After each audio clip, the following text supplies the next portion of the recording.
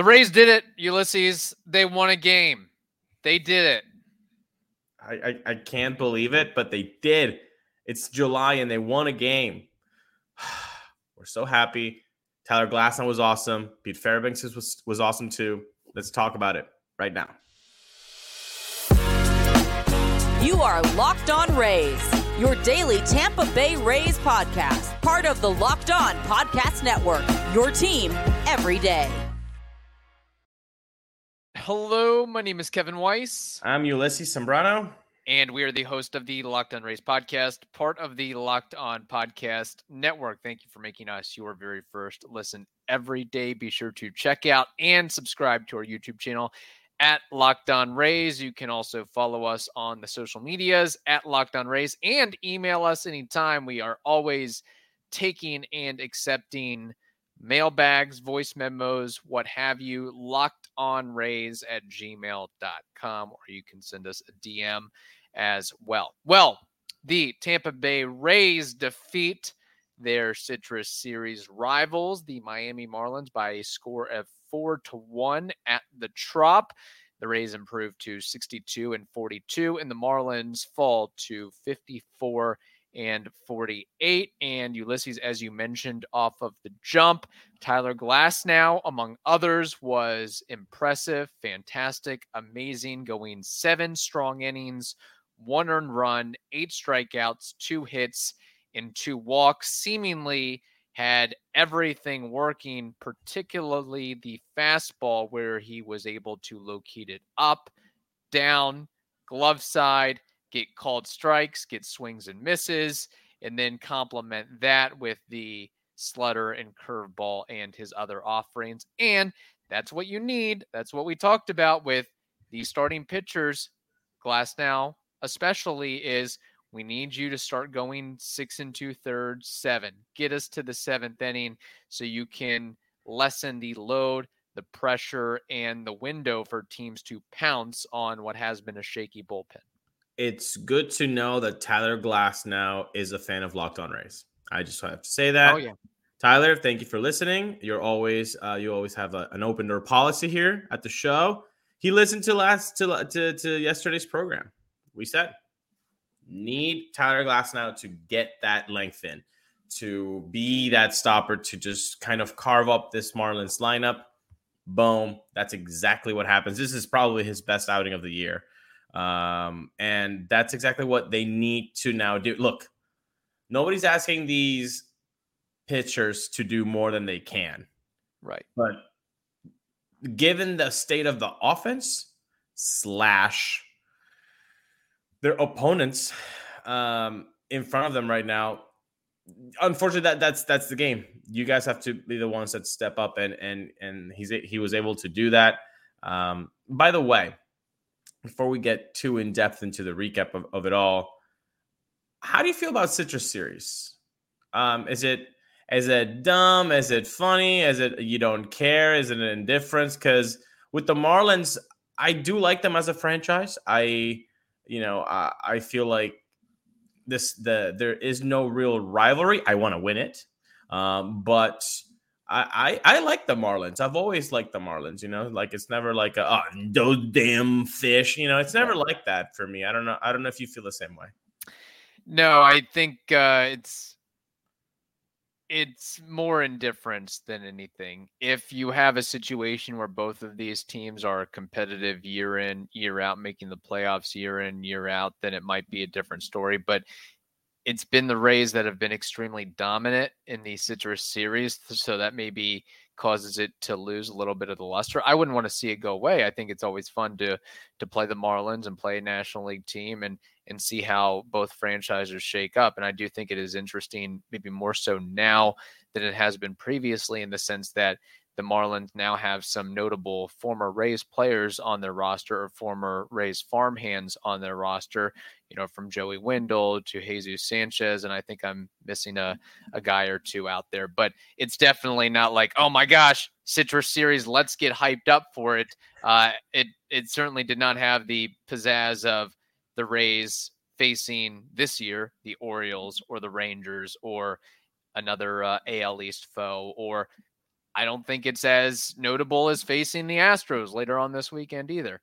But I will say I do like these 2-game series spurts in the sense of that is bookended by Rays off days. And if the Rays win tonight, then they can legitimately say, hey, we have a series sweep, whether it's 2 games, 3 games, 4 games, 5 games, 7 games, they at least can put that on their mantelpiece, if you will. Yeah, a series sweep.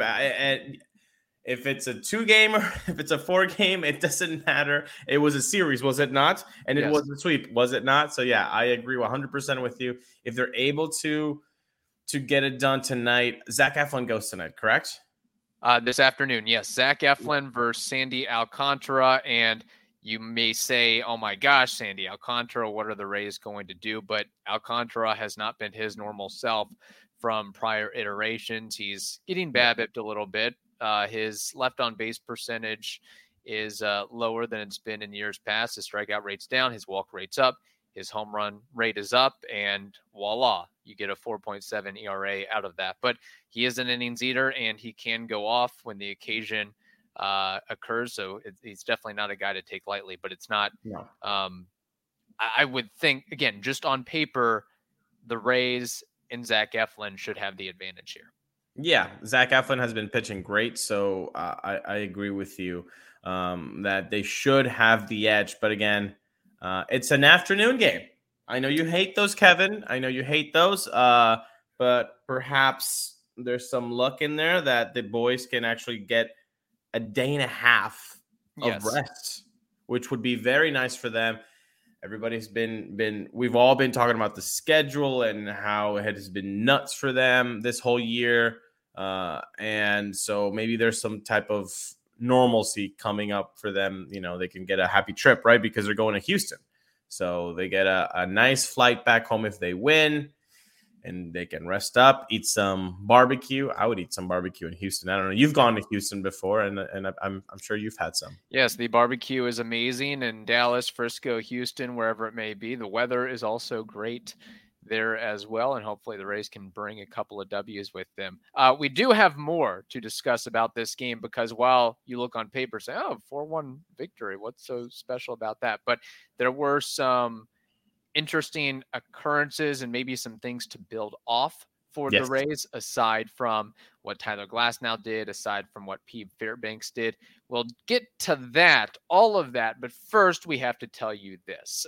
Do you want to, or do you want the chance to win more money with less picks? Of course you do. So head over to Sleeper, where you can win up to 100 times your money on just 2 or more fantasy baseball picks. On Sleeper, you can swing for the fences with up to 100 times payouts. All you have to do is choose 2 or more players that you like and select more or less on their stat categories like home runs, strikeouts, hits, and more. Maybe Brandon Lau is a candidate for Sleeper in the coming days. We'll see. So get your picks right and you could win big. Like I said, there are a bevy of stat categories to place contest on: home runs, triples, stolen bases, and on it goes. So use promo code LOCKEDON, LOCKEDON, and you'll get up to a $100 match on your first deposit. We always like that. Terms and conditions apply. Be sure to see Sleeper's terms of use for details. They are currently operational in over 30 states, so check out Sleeper today. All right, so Ulysses, besides Tyler Glasnow going 7, he also went 7 in his last start and at least 6 in his start before that, so maybe it was a progressive buildup for him coming back from injury. So based on what we saw last night and we're starting to see, hopefully this is a trend and a theme for him to be more like vintage Glasnow when he's healthy, of course. And then Pete Fairbanks dialing up the 100-mile-per-hour fastballs to garner the save. Jason Adam, he can thank the lucky stars on Jose Siri and Luke Raley and others for helping to bail him out there. Aside from all that, what else, if anything, stuck out from this contest? There are a couple of things. Number one, like you said, the Jose Siri catch as a defensive just coming into the replacement. game too. Just coming into the game. He can make catches like that seemingly in his sleep. Kevin Kiermaier, who? Jose Siri, there you go. Yeah, I mean, he does give you KK Peak 2015 vibes, the easiness of these plays that he makes. And like defensive replacement, that's not easy. That's not easy coming in cold from a game and doing it without the dreads. What happened there? Gone. Yeah. They're gone, and they won. Yeah. The curse of the dreads has been a talk on anti-social media. I believe they went like 5-16 or something like that after the whole dreads thing. So I could see how they would be distracting, especially when you're swinging or chasing after a fly ball, maybe a little extra weight. You can't move as swimmingly. I know with running backs in the NFL, not saying it slowed guys down, but players who do have dreadlocks, you do have the risk of those dreadlocks getting pulled and tethered in all different directions. Yeah, that would suck. Yeah, that very, very painful. Like on a tackle or something that they would, get pulled down by them. Oh, that would suck. So Jose Siri, hopefully sans dreads, maybe that will elevate his on-base percentage 40 or 50 points. Let's get above 300, folks. Please. That would be nice. Again, and not crapping on Jose Siri, he is the clubhouse leader in home runs right now with the big 2-0, in addition to his defensive prowess. No. Very difficult to have those in concert, a guy who can make any and every play from the center field position while leading the team in home runs. That does not come around every day. I don't think you're crapping on Jose Siri at all. I think we're crapping on everybody else saying, hey, Jose Siri is leading in the home run category, people. Where are you? Josh Lowe, Randy Arozarena, Isaac Paredes, Brandon Lau. Get it going.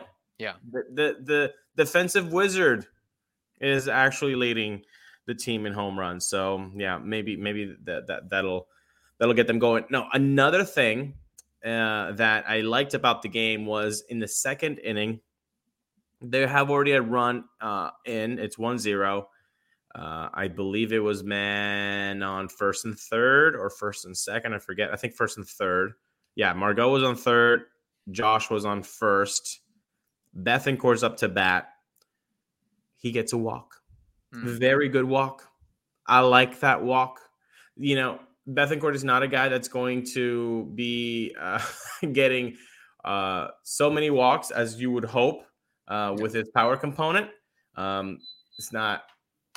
I think it's not because pitchers are not usually trying to get off the zone. It's just that he chases quite a bit. Or if he doesn't chase, that's not his MO to wait up for that walk. So that walk was very important because it set up Yandy Diaz to get that big hit to kind of not open the game up.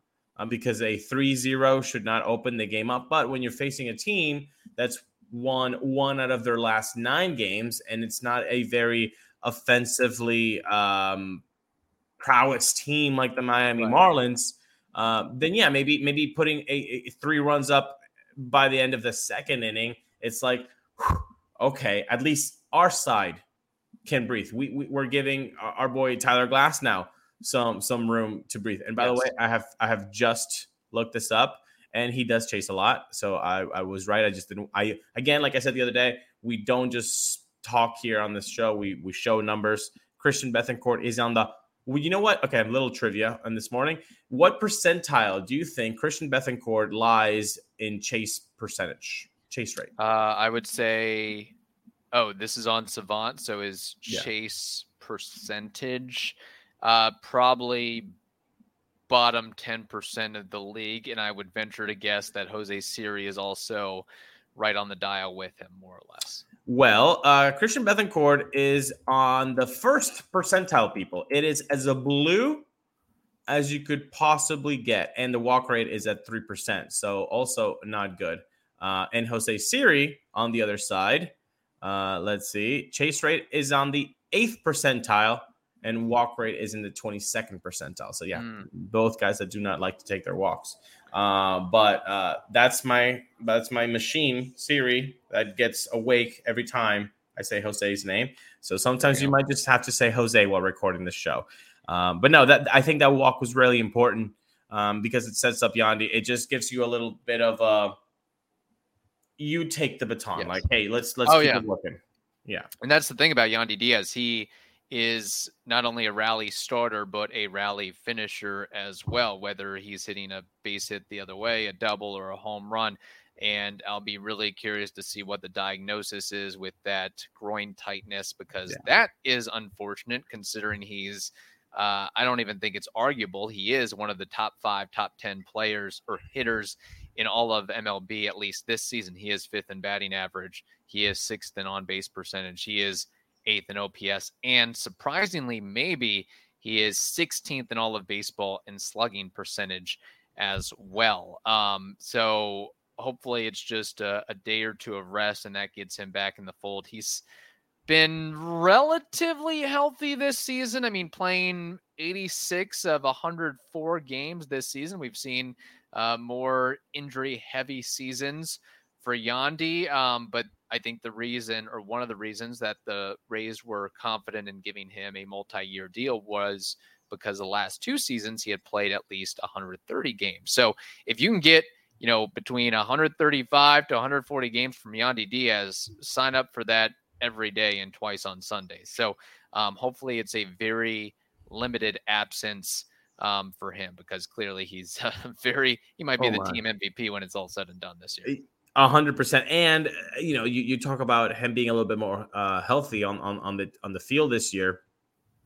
Also not playing third as much. Yeah, I think that's a byproduct as well. Yeah, exactly. I think that's definitely a factor. So yeah, you're right. Hopefully it's nothing big. We already mentioned the fact that it's an early game, plus it's an off day on Thursday. So maybe that gives them time to just, hey, he's definitely not going to be in the lineup today. He gets the rest day, and maybe that they take Friday off, and so they can give him like 3 straight days of rest, which would be kind of helpful. Now, the last thing I want to point out was the running game last night. I believe it was 3 outs made at third. Am I correct? I believe that is correct. Yes. And I will say, I think that is a little bit of the Rays' MO, is not to get out at third every time, but when you have a 2-3 run lead and you're slightly in the driver's seat, is to push the pedal to the metal and be a little bit more aggressive. But you also have to have smart aggressiveness, not silly aggressiveness. I'm with you. Yeah, there. I will have this. I usually don't have this take. I'm always like, hey, let's go aggressive, and that's fine. The outs at third, you're like, oh, come on, 1, 2, 3. That's a lot. But even then, I would usually say, come on, guys, like let's clean it up. I'm going to go the other way. I'm glad that they got out at third. And hold up, stay with me, people. Why am I glad that they got 3? They got out at 3 times at a third. Can you name all the 3 guys, by the way? Josh, Randy, and Lowe? I believe it was, and check me on this on YouTube, guys. I said Josh twice. No, so yeah, X marks the spot on that one. Yeah. Randy, Manny, and Luke Rayleigh trying to leg out a triple. Manny. It wasn't Josh. And then Randy had the one where, I don't know what that was. Yeah. However, usually I would be upset that there were 3 outs made at third base. Stay with me. I'm glad. Why am I glad? Because they finally, for a while, they haven't looked alive, people. Yeah. They've looked dead on the field. They've looked like they don't care at times. They look like they were just going through the motions. Last night, it looked like they were going for it. Like, we're going to take this. This is ours. We are better. We are going to make that extra step. I'll take that right now because those 3 outs, although very unnecessary and sometimes scratching your head like, what is going on? Yes. I'll take that for the context. For the context of what this team is going, for what the fandom has been experiencing as an audience this whole July that has been dreadful, 5-14. I'll take those 3 outs at third because we actually finally get to see them trying, going for it, and giving the audience some sort of like, hey, this matters to us. That's understandable. And the old adage is you don't want to make your first or last out at third. And I think the Rays did that 2 of the 3 times, at least once, certainly. But I also understand, and for example, like Luke Raley trying to turn a double into a triple, you might think, well, why does he really need that third bag? And I understand and can levy with that. But we've seen, and it's happened against the Rays, is having a runner at third just elevates the pressure points for the defense, for the battery of the pitcher and catcher. Guys throw a lot of junk, and it's hard to stay in front of that junk if you're behind the plate. So we see many a pass balls that happen, whoever's fault it is, whether it's the pitcher or the catcher, just a bad bounce, and a guy is able to score from third. So I think that brings an added level of gamesmanship to things. You know what would be a cool thing with the nastier pitches that are being thrown every day? Are wild pitches plus passed balls, are they increasing each year now? Usually I would think so, right? Because I mean, sometimes they're just putting guys out there that has nasty spin rate, nasty stuff. Oh, look at the stuff plus. The location plus, however, is like a cool 32. That would be very interesting. And so that would make it that, your percentages of actually scoring from third without having the ball put in play, larger than usual. It just happened to the Rays with Pete Fairbanks in Texas, didn't it? Yeah. You losing a wild pitch. So no, right. I again, not ideal. In any other context, I would be very upset that 3 outs were made at third. Today, considering where we have been in July, I'm glad to see the boys, 3 different players, saying, I need that extra bag. I want that extra bag. The sense, the impetus was nice. And people might get on us. They might not. I don't know. But we have gone 22 minutes plus in this episode without giving some love and attention to Brandon Lowe. First 3-hit game in, I think, 74 years. That is the exact number. You might have to check on that. No, 100%.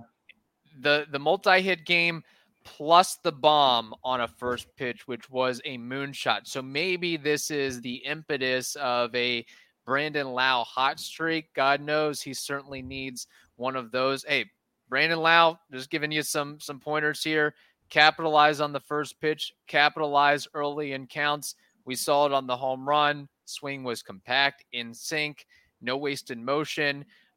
Also, alternatively, he made some really swift maneuvers defensively, showing range, going across his body, throwing across his body, making plays on the shortstop side, backside. Like, he was seemingly all over the place. And I know Brandon Lowe is never going to win a Gold Glove, but if he makes plays like that, you can stomach Taylor Walls being out of commission for a little bit. So hopefully it is starting to come together for Brandon Lowe, because he clearly, obviously, is a critical piece for this team and offense. But again, we've seen Brandon Lowe is kind of an enigma to me. Sometimes he looks like one of the best players in baseball, and sometimes he looks like one of the worst players in baseball. We've seen him drop can of corns. We see him, miss breaking balls by 3 feet. Like, when he's off, he is off. But when he's on, look out. And maybe this is the start of something. Yeah, hopefully. Look, after you got me with a can of corn, damn it, that was funny. Well, that happened, did it not? I mean, yeah, it does, and it can be very infuriating. Now, post All-Star, he's had 42 plate appearances. He has 2 home runs in that time. He's hitting 243 with an on base of 333, a slugging at 486. So that's an 819 OPS. It's a very healthy OPS, but we know that Brandon Lau has a higher ceiling than that. But it's nice to see it, improve. So it has been coming on for a while, and you can only hope that this is just him heating up the motors. Now, I have never seen Brandon Lau be on that stretch where we all like Brandon Lau, where the whole fandom is like, oh, he's killing it, for longer than 2 months. 3 months is a stretch. It's July 26th. So let's say it starts, even though it started like a couple weeks back. Yeah. Let's say that it starts today, July 26th. Let's play a fun game. 3 months from now, it would be the end of October. So could he just turn it on and just be this guy throughout the rest of the season plus the playoffs? We can only hope so. If Brandon Lau were to be the guy that he can be during October, it would be very difficult for the Rays to lose games offensively. Yes. Yeah. But the odds in the history is that if the Rays have an extended playoff run, Brandon Lau will go like 3 for 23. So just saying. There's also the 120 at-bats in the playoffs that do suggest that he hasn't had the best of luck. Yeah. He's got to make the playoff roster. Oh, people are gonna get on you for that. That would be an interesting dynamic. Oh, he's fine. Hopefully he can turn it on and everything. We need him. We need Brandon Lau to be Brandon Lau. This concoction that we have been getting for the last 2 years now, and it's been 2 years, people. 2021 was 2 years ago. The last 2 seasons have been just not what has been expected from him. And I know that he's probably number 1 on the list that he hates the production that he's been having. So hopefully this is the start of something good and new for the Rays and himself. All right. Let's see if the Rays get the W today. We know they need it. Hope you all have a wonderful day. Stay safe, and we will talk to you tomorrow.